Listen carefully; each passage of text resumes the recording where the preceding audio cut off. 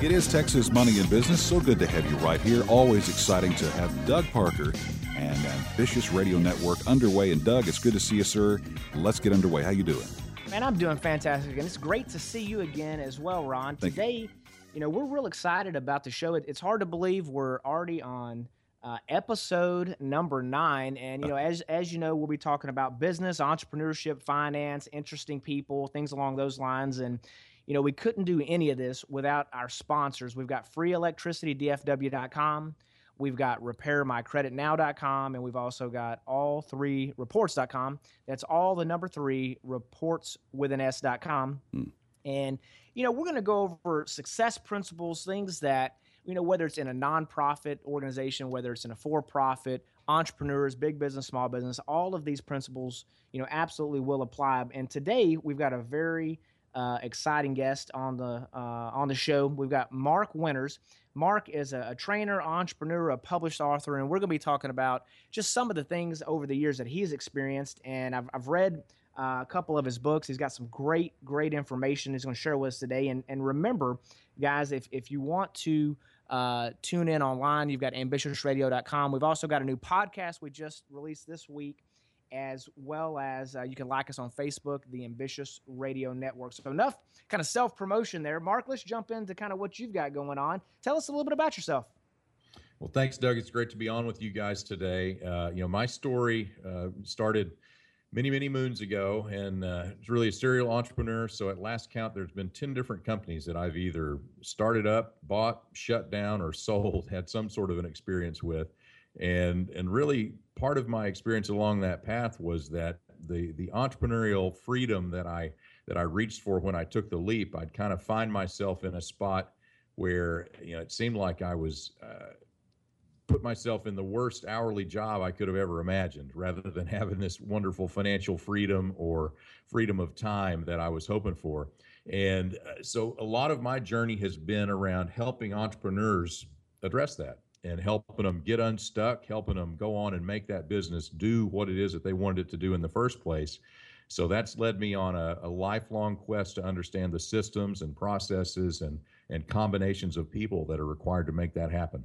It's interesting. You use the term serial entrepreneur, and I'm hearing that more and more, and that's how I would define myself as well. I've started lots of businesses, and different, some of them get further down the tracks than others. Others, you get going, you say this isn't worth it, or you kind of unwind them, whatever the case may be. But let's talk a little bit about the businesses. Are they all similar industries, similar verticals, or is it something where they're all over the place?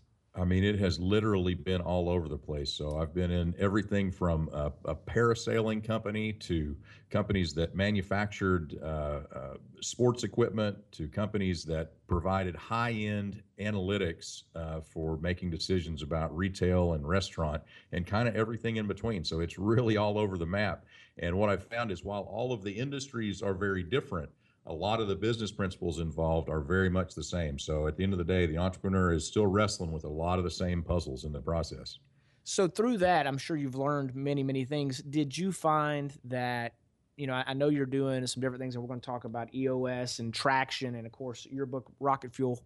But with those things being said, have you found that the industries or the verticals that you want to be in are things that have kind of a similar industry, or do you like the diversity? I really like the diversity. I mean, I think it's interesting. And if I look at the clients that I'm working with directly right now, they're all over the board too. So everything from somebody that's involved in the trash business to somebody that's putting technology into somebody's brain, and everything in between. So like I say, I like the new ideas, the new developments, and ever-changing landscape of the diversity of industries. And at the end of the day, the puzzles are very similar, very much the same. So let's talk about that. I've heard you say a few times, the businesses or a lot of the things are the same. Now, I'm going to assume you may be talking about things that are issues or things that are problematic, maybe. So are there some similar scenarios where you go into a business, you start looking at it, and you realize, you know what, I've seen this 100 times, and here are some of the struggles? Absolutely. And I think if you imagine the growth curve of a business as it starts from, a speck of dust and grows to whatever it ends up being, along the path there are these cliffs that it has to sort of climb. And once it gets up over that cliff, it takes off again, and then it sort of has to climb another cliff. And one of the early ones, if a company makes it to that million or $2 million size, and they start to have 5 or 10 folks in the organization, they start to wrestle with this idea of, wow, I can't do it all myself anymore. How are we organizing this thing?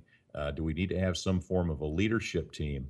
And if you have a leadership team, how are we going to do that? How are we going to afford that? How are we going to work together? How are we going to get our return on the extra investment we're going to make in that? How am I going to be able to let go of stuff and trust someone else to handle it and take care of it the way that I would? So, those are all the same. It doesn't really matter what industry you're in. That's just a real natural part of the progression an entrepreneurial business is going to go through. Sure. So through your businesses, as you were maturing and doing those kind of things, let's use one of your first businesses. Did you see that? What was the first business that you would say that you actually started? It was your business and you got going with? The first business that I would say had any kind of meat to it was a cyber cafe in Milwaukee, Wisconsin. So this was in the mid to early 90s. Now think about this. Mid to early 90s, the internet was just something people were starting to talk about. I landed on this idea of a cyber cafe as a combination of technology with the Starbucks phenomenon that was starting to take off. And this is how early that was in the Starbucks progression. I called Starbucks to talk about putting Starbucks in Milwaukee, and they said, yeah, we're not even really worried about coming to Milwaukee anytime soon. Really? So, yeah, so they were still looking at, New York and San Francisco and just the big city, Chicago. So, we kind of brought that stuff together. So I got to get all the early bumps and bruises for how you put together a business plan and go raise money in the marketplace and deal with real estate and kind of figure all this stuff out, and built the first full-scale cyber cafe in the central United States in the process. Running that thing purely by the seat of my pants, on nothing but instinct and just kind of, trying to figure it out as I went. And a lot of hard work, a lot of mistakes, a lot of uncertainty, a lot of, missed turns, and, a lot of things that in the end came back to bite me on that one. Whole different world than later on in life when, I began to use more of a systematic approach to how we would run a business. Right, absolutely. So now, did you just do that one location in Milwaukee, or? Yeah, we ended up doing just the one. The idea going in was that we were going to prototype and expand either directly or via franchise, and sort of classic investor, oops, where we ended up with an investor dispute among 13. Never have 13 investors in a deal. That's just a bad number to have, right? Yeah. And so it was, I should write a book about the 13th investor. That was the one that caused the issue that frankly became impassable. So we ended up doing what I think probably had to be one of the first internet auctions to liquidate that thing when we shut it down. Gotcha. Well, that's always a tough situation to go through when you've got a business and, it's kind of your baby. You're going through it, and, you're making progress. You've got the vision, you've casted it, there's success. And then at some point when you start seeing either, the market turning down or something changing, it can be really frustrating to say, hey, look, we've got to unwind this deal or shut it down or auction it off. And, can you give us maybe just a quick, 60 seconds on, what was the kind of straw that broke the camel's back that made you decide, hey, you know what, it's time to move on and do something else? Yeah, I mean, it was purely in that case an investor impasse. So in putting the deal together and the structure of the LLC, I agreed to some negative control covenants, not knowing really what negative control meant. So I thought, gee, if as long as I can say yes to whatever I want to say yes to, we're good, and nobody else can tell me what to do, we're good. Not realizing that negative control meant that somebody else had to also say okay before we could do X, Y, or Z. And we basically undercapitalized. I'm sure I'm the only one that's ever done that on their first business. And although all the indicators were extremely strong, wonderful growth trajectory, wonderful, really profit margins, and tons of publicity, tons of attention, tons of uptake by the market, we ran out of cash. And looking at the avenues for how we could put more cash into the entity, we had people that wanted to invest. We had people that wanted to loan us money. But at the end of the day, this 13th investor had to say, okay. And for whatever reason, and this will be one of the great mysteries of my life, he was unwilling to do so and sort of left us at an impasse where we had no legal way to inject more capital into the business. So I tried a couple of different gyrations to get around that, and basically it was just going to end up being a big legal mess.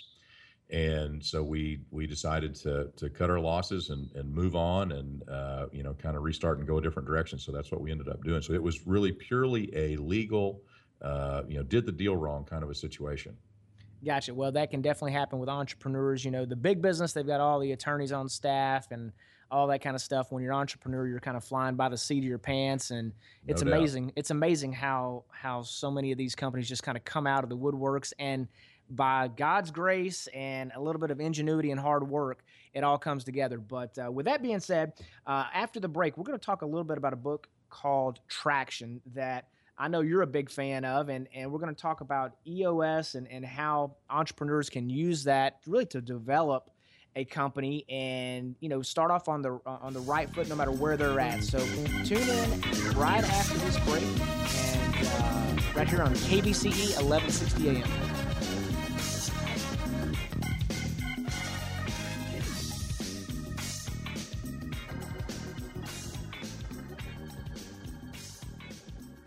Back here on Texas Money and Business, Ron Taylor with you, Doug Parker, Ambitious Radio Network. Doug, the only serial entrepreneur that I ever know is something that involves, Frosted Flakes. And so I know you're talking about something different, but that's just me. So back to you. Yeah, Frosted Flakes, Fruity Pebbles. You got it. Serial entrepreneur. Eater. No, I got you there. Well, today we've got Mark Winters on the show. And, Mark, we were just talking in the last segment about a cyber cafe that you started back in the 90s. And, I am sure that if you had read the book Traction and you knew the things now or knew the things then that now, you might would have done one or two things differently. But let's talk a little bit about that book and then some of the things that, you've implemented. And it sounds like, from the conversations we've had and what I've read about you, that you've actually kind of made a business out of implementing some of the stuff from this book.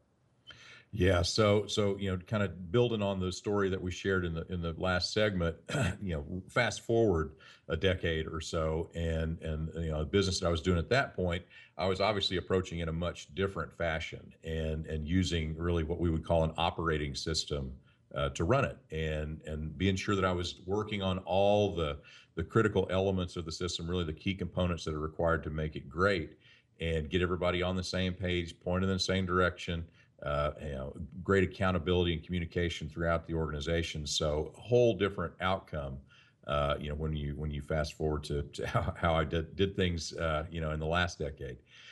The book Traction you mentioned, let's touch on that just a little bit, because that really is it's the textbook for a system called EOS, the Entrepreneurial Operating System. And EOS was invented by a guy named Gino Wickman, who was, he was another entrepreneur up in Detroit, Michigan, went in, took over a family business that was, facing its own challenges. And in the process of figuring it all out and turning that thing around, he basically fell in love with the science of how do you make an entrepreneurial company work?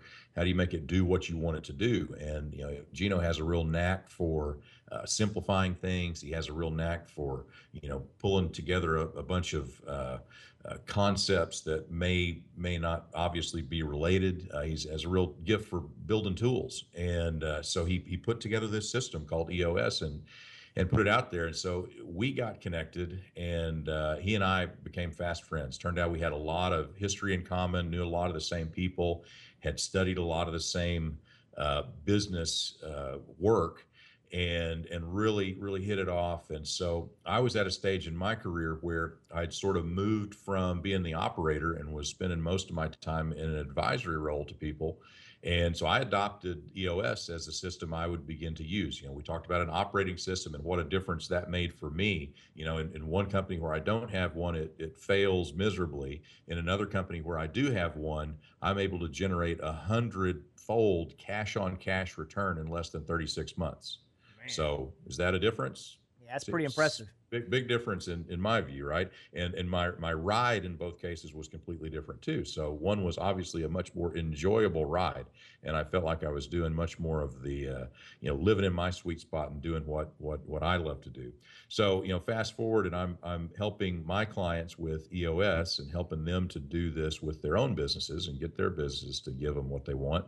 And I had an opportunity with Gino where one of the concepts within EOS is something we call an accountability chart.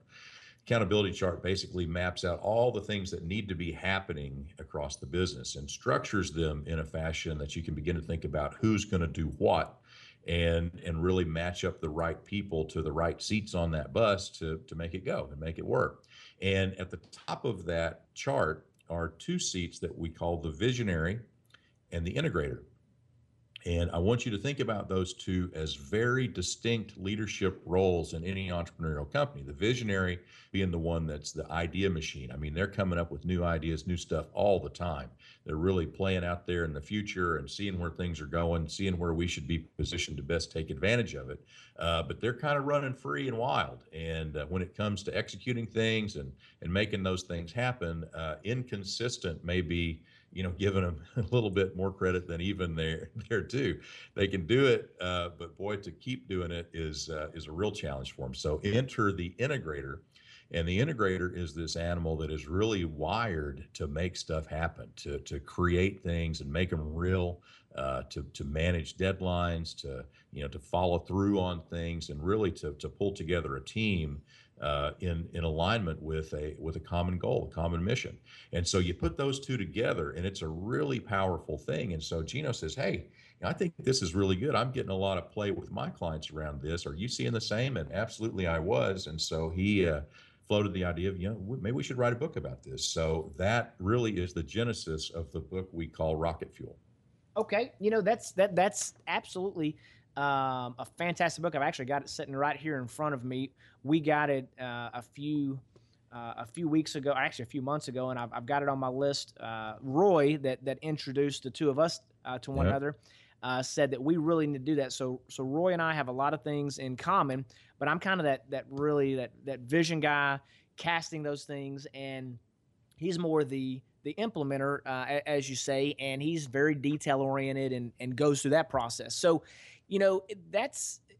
that can be a difficult scenario for someone to go through. So when you've got someone that's a visionary, they're an entrepreneur, they're out there doing it, then you've got that implementer. And, the way I look at it, and I'm sure a lot of other entrepreneurs do, the implementer is always the ones that are the, hey, here are the rules we have to follow. Here's the things we got to do not to get in trouble. Here is the structure. And that kind of can put a damper on your creativity sometimes. So selecting, if you're an entrepreneur and you're that visionary, is there anything in the book or whether it's Traction or Rocket Fuel that talks a little bit about that if you don't have that person in your organization already?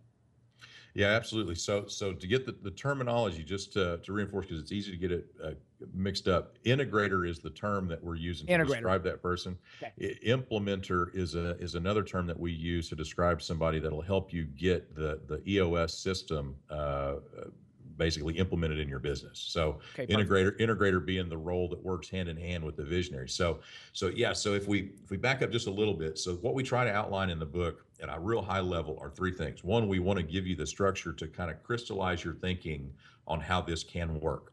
So, here's what a visionary is like, here's what an integrator is like, here's what it's like when you put the two of them together, give you some examples of how that has worked with folks that we know and what it's done, and also some great examples from really American history. So we look back at the Ford Motor Company, McDonald's, Walt Disney, Standard Oil. Even you go back to sort of the American industrial classics, and what you find is early on in the development of those companies, you had this kind of a situation, you had this kind of a relationship where the visionary had this integrator complement walking alongside them. So we help you crystallize your thinking about that. And then, as you say, Doug, if you decide, hey, yeah, I think that could help me. I think as a visionary, I need one of those. Then the next puzzle to solve is how to get you connected. And so we have a process that we outline in the book, the 7-step connection process that sort of walks you through that. And the first part of it, really the first 4 steps of it, are all about looking at yourself, looking at you, understanding your business. And we describe it as a 2-piece puzzle where, the visionary is one of the pieces, the integrator is the other piece. So step 1 is let's really look at that visionary puzzle piece and figure out what the shape of that edge is where they're going to join with the integrator. And so we have an assessment to take. We have, a tool that we call a wish list, where you basically pour out all the different things that you wish somebody would take off your plate and someone would be able to handle and get done for you. We have something we call the visionary spectrum, where you look at the business and basically ask, how much visionary does this business really need? And it differs from company to company. So this is where you were asking me about different industries before, Doug, and this is where that comes into play. So if I'm in a real high tech industry, so think about the company I was talking to you about that implants things in somebody's brain. Right. That's a real complex, fast changing, very complex world. And so the vision that's going to be required for that kind of a business is different for the company that makes, chalkboard chalk. Right, absolutely. Well, I'll tell you what, let's do this. I'd like to get more into those 7 steps of the connection process for that integrator, because I think there's a lot of entrepreneurs out there that what they're looking for is, how do I find somebody that can complement the things that I'm doing, because you do have to give up a little bit of control. So let's talk about that right after the break. This is Doug Parker on the Ambitious Radio Network. I've got Mark Winters and on the show today, and tune in after the break right here on Texas Money and Business, KBCE 1160 AM.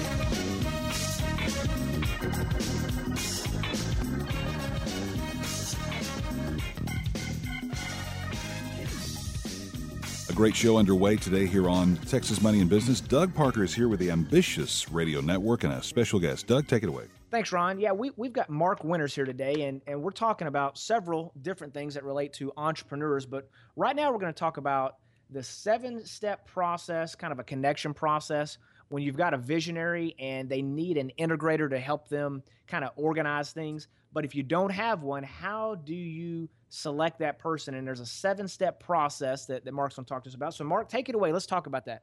You bet. So, we call this the connection process, the 7-step visionary integrator connection process. And step 1 is to use this thing I spoke about briefly in the last segment, called the visionary spectrum, to figure out how much visionary your company needs. So there's sort of 3 things that we look at in that. One is your type of industry. So we talked about a couple of examples before, sort of high tech on one end, and then something that's really more stable and changing very, very slowly, if at all, on the other end.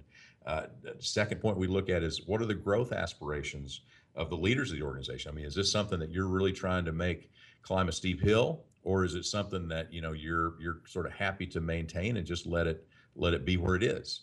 And then the third thing is really the degree of change and complexity that you're facing as a company, whether that's competitive. Are there a bunch of competitors in your marketplace? Is that really moving? Is there people that are gobbling other people up? Is there a big regulatory change going on?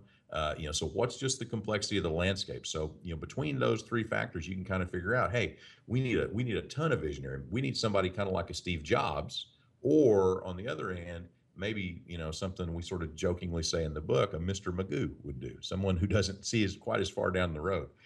So that's step 1, is figure out how much you need of the visionary. Second step is to map your own visionary profile. Okay, so if you're the visionary doing this, so Doug, in this case, I'm talking to you, you need to understand how you're wired and what your strengths are and what your shortcomings are. And so there's a number of different profiling tools that are out there that can help you do this. We want you to think about those and think about what might help. There's a company called Culture Index that's very good. Colby is another one.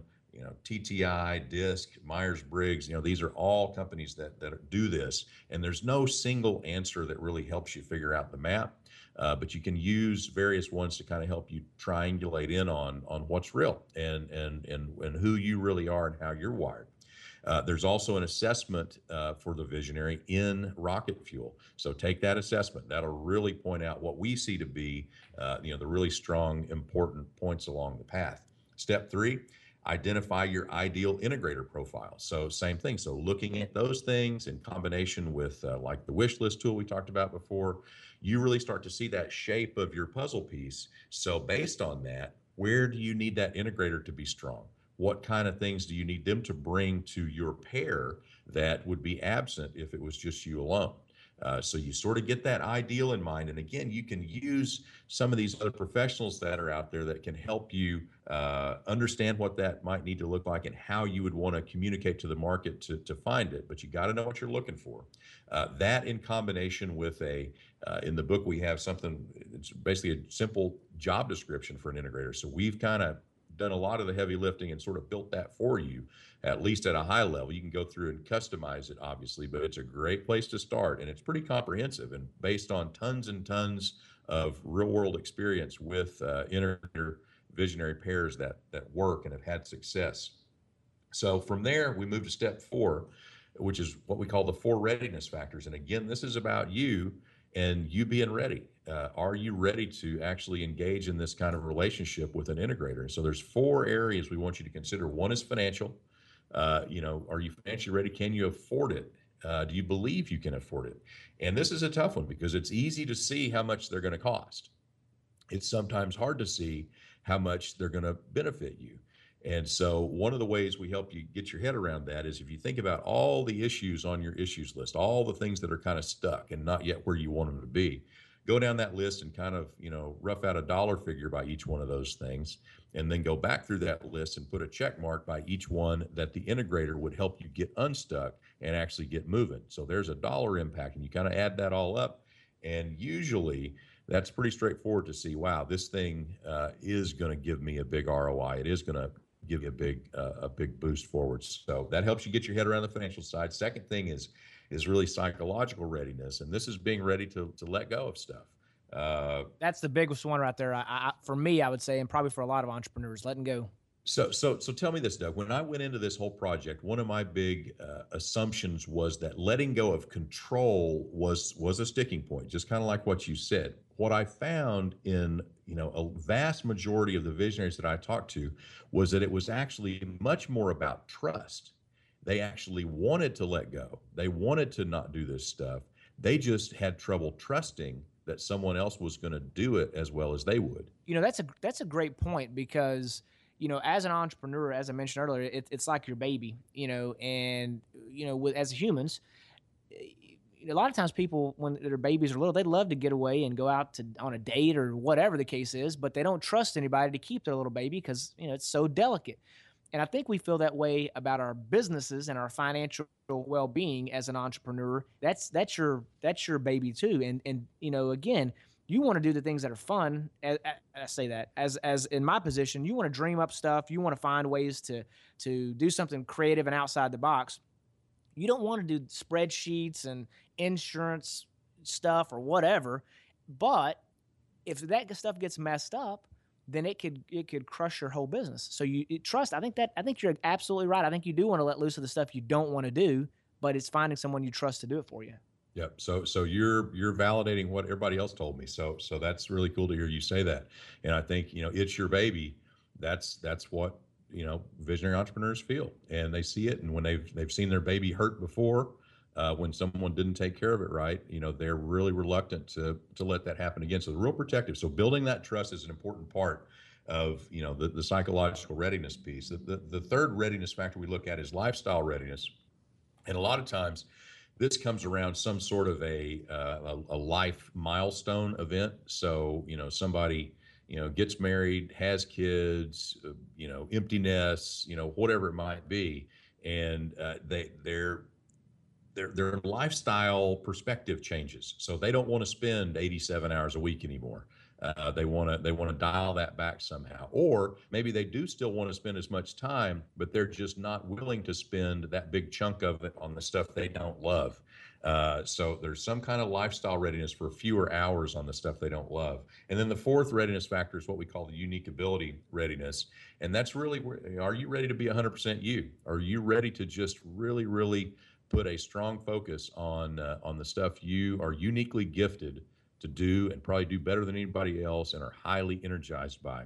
So if you're high on those readiness factors, that's a good sign. You're going to be successful moving forward. If you're low on those, if you're really not ready, be aware you're going to probably have false starts if you try to move forward. Okay, so that's step 4. Step 5 is start the search. So go find your match, and there's lots of different ways to do this. We want you to look at your own personal network, really just kind of put the word out. You can do the traditional search function if you have a strong internal HR group that goes and looks for people and finds people for you. You can use that channel. You can use recruiters, and we've got resource lists on the website with all different kinds of folks that can help with this. But it's sort of, you got to get out there, you got to look, you got to go begin the conversations to find them, and you're matching them up to to this standard that you've set, this profile that you've set, this shape of a puzzle piece that you're trying to fill. I'll mention in this step, there's also the concept of something called fractional integrators that has really developed over the last couple of years since we've been talking about this. And so just like you can get a fractional CFO or a fractional marketing firm, you can also get a fractional integrator that for a smaller company that can't get their head around the affordability factor just yet, or maybe they don't have a full-time integrator need, somebody where it's really a full role yet just because of the scale of the organization. There are folks that can help you go ahead and get started with fractional integration. All right. So step 6, once we kind of get all those puzzles solved and we get them matched up, is really get them onboarded and get them engaged. And key point here is there's some milestones along the way. It's going to look like this at 90 days. It's going to look like this at 6 months. What we see in general is it's probably going to be at least a year before this thing is going to start working like you imagine that it will work. And so you really have to be patient. You have to be patient and let that process play out. Use the tools, do the things that we talk about to help make it go faster and increase the odds of success. But don't expect that you're just going to flip a switch on day one and it's going to be all done. And then really the 7th and final step of the connection process. Let's do this because we're actually up against a hard break here. So let's do this. Let's do 7. And right after this break, so tune in. You'll get the 7th and final part of that, selecting the or connecting that process right here on 1160 KNC Texas Money and Business. Doug Parker on the Ambitious Radio Network with guest Mark Winters.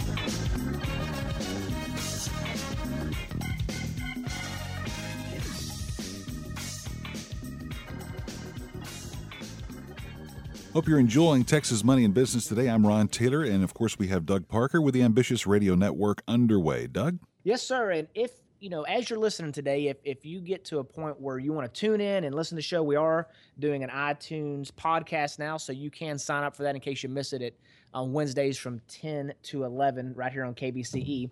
But we've got Mark Winters with us here today, and Mark is going to kind of finish us out on this segment talking about the integrator and the 7 steps to that connection process with step 7. And then we're going to go over some of my favorite part of the show, some of the favorite things from our guests. So, Mark, take it away, sir.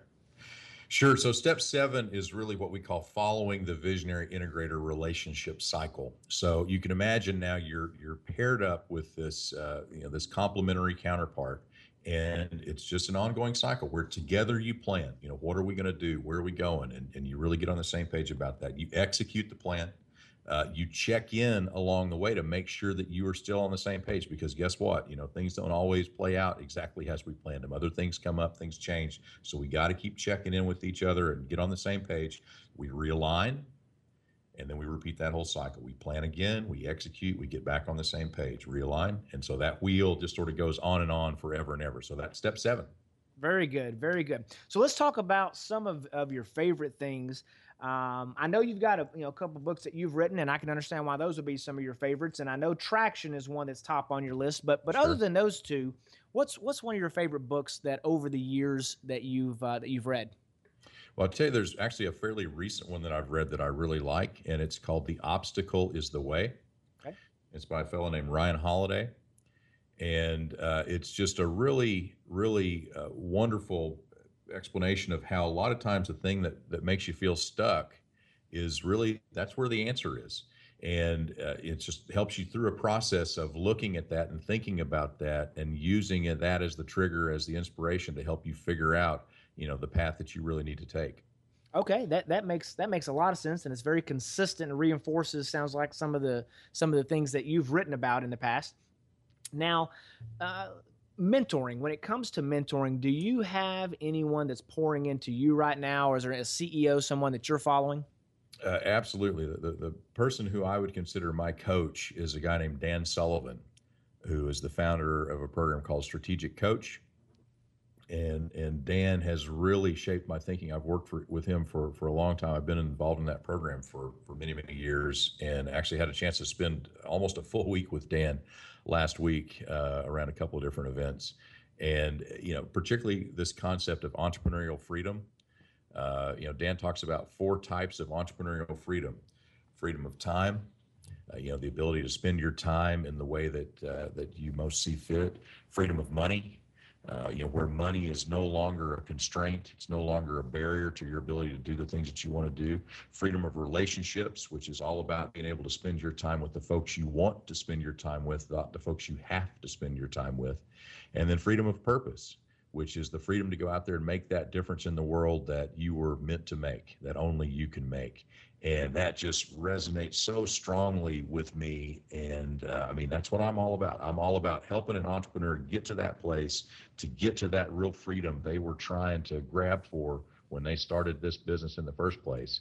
And so that's what drives me. Very good. Very good. So this one may sound like a random question, but how much sleep do you get at night? I 7.5. 7.5. Okay, very good. On average, 7.5. I've got one of the new Fitbit things that kind of tracks that for me, and so I'd like to get 8, and sometimes I get a little more, but I'd say on average 7.5 is pretty close. Okay, very good, very good. And then if you could go back 10 years ago and tell yourself something, what would be the one thing you'd tell yourself? Oh man, that's a great question. I would tell myself you're going to live to be 150 years old. Okay. All right. Now that's interesting. So now think about that, Doug. If I tell you that now confidently, you're going to live to be 150 years old, how does that change the decisions that you're making today? Yeah, I think that has a pretty large implication in how you would do stuff. So would you work as many hours? Would you, with family and other things, put those on the sideline, what so many entrepreneurs do? Would you save differently? I mean, there's all kinds of implications. How would you take care of your money? It's got to last you. How would you take care of your body? It's got to last you. Yeah, that gives you a lot of stuff to think about. So I guess the moral of that story is maybe you're not going to live that long, but still you gotta go back and look at that thing and seriously think about it, huh? Or maybe you will live that long. Well, hey, who knows with today's technology and advances in medicine? Yeah, I'm seeing some things that I don't say that just kind of out of left field. There's some stuff coming that I think will blow you away. Well, I wouldn't mind being 150 years old as long as I still looked and felt like I was about 35. They say there's 3 things you got to watch for: your cognitive ability, your mobility, ability to move around, and then your aesthetics. So you don't want to look like a bag of trash. Right. Absolutely. Well, so the last question I kind of had on here was advice for entrepreneurs, but I know you've got 5 rules and 5 tools, so that kind of ties nicely into that. You want to talk about that? Yeah, so just real quick, the 5 rules and the 5 tools are all about this rocket fuel relationship, this visionary integrator relationship. So these are the things that you take these 2 different kinds of folks and put them together and make them really strong as a combination. So the 5 rules are: number 1, you got to stay on the same page. And we have a specific tool called the Same Page Meeting to help you do that. Number 2, no end runs. So the visionary can't go around the integrator and go tamper in the organization. They got to let the integrator do that and trust them and work directly through them to make things happen. Number 3, the integrator is the tiebreaker. So you got to sit back as the visionary, let the integrator break the ties between the other folks on the leadership team and make this thing work, keep it aligned. Number 4, you got to remember you're an employee when working in the business. This is a big one for owners of the business that are also the visionary or maybe sitting in some other seat on the bus. They tend to go in and, they might be playing head of sales, but they'll throw that owner card down and kind of change the rules on everybody.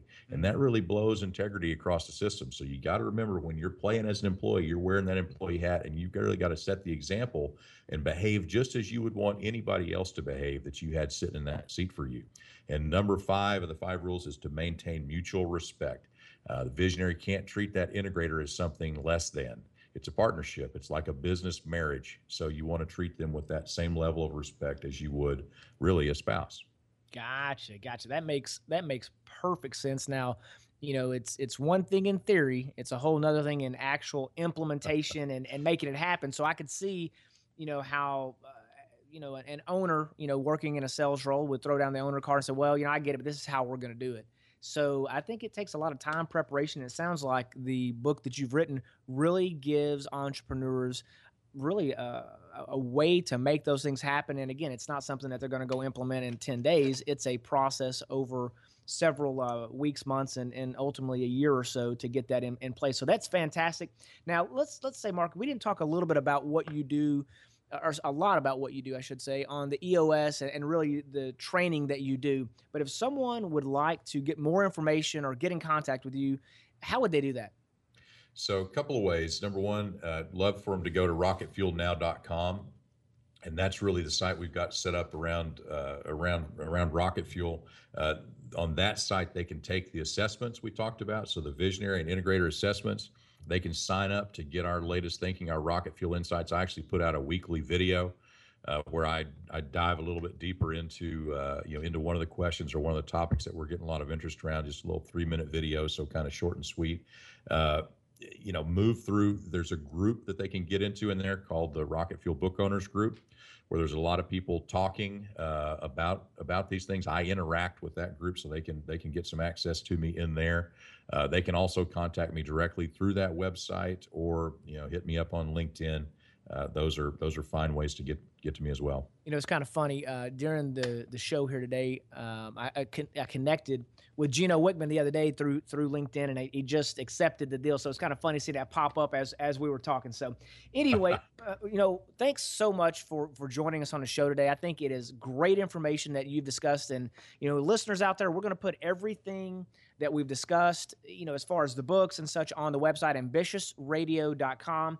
And I highly encourage you. I've been through a couple of these books, being Traction, and then another recommendation that Mark had given us a while back was Get a Grip, which is kind of a fictional story of someone that actually did the Traction model, and then Rocket Fuel. So we'll put the links on the site, so you guys, if you didn't write them down, you can go back and get them.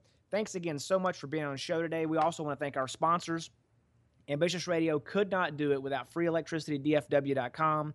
all3reports.com. That's all the number 3 reports with an S.com, and repairmycreditnow.com. Tune in Wednesdays for Texas Money and Business from 10 to 11 Central, right here on 1160 KBCE and ambitiousradio.com. Next week, we'll be visiting with John Christopher Davis. He's a multi-published Texas singer and songwriter and Americana artist. Remember, you can make money or you can make excuses, but you cannot make both. Go out there and be ambitious.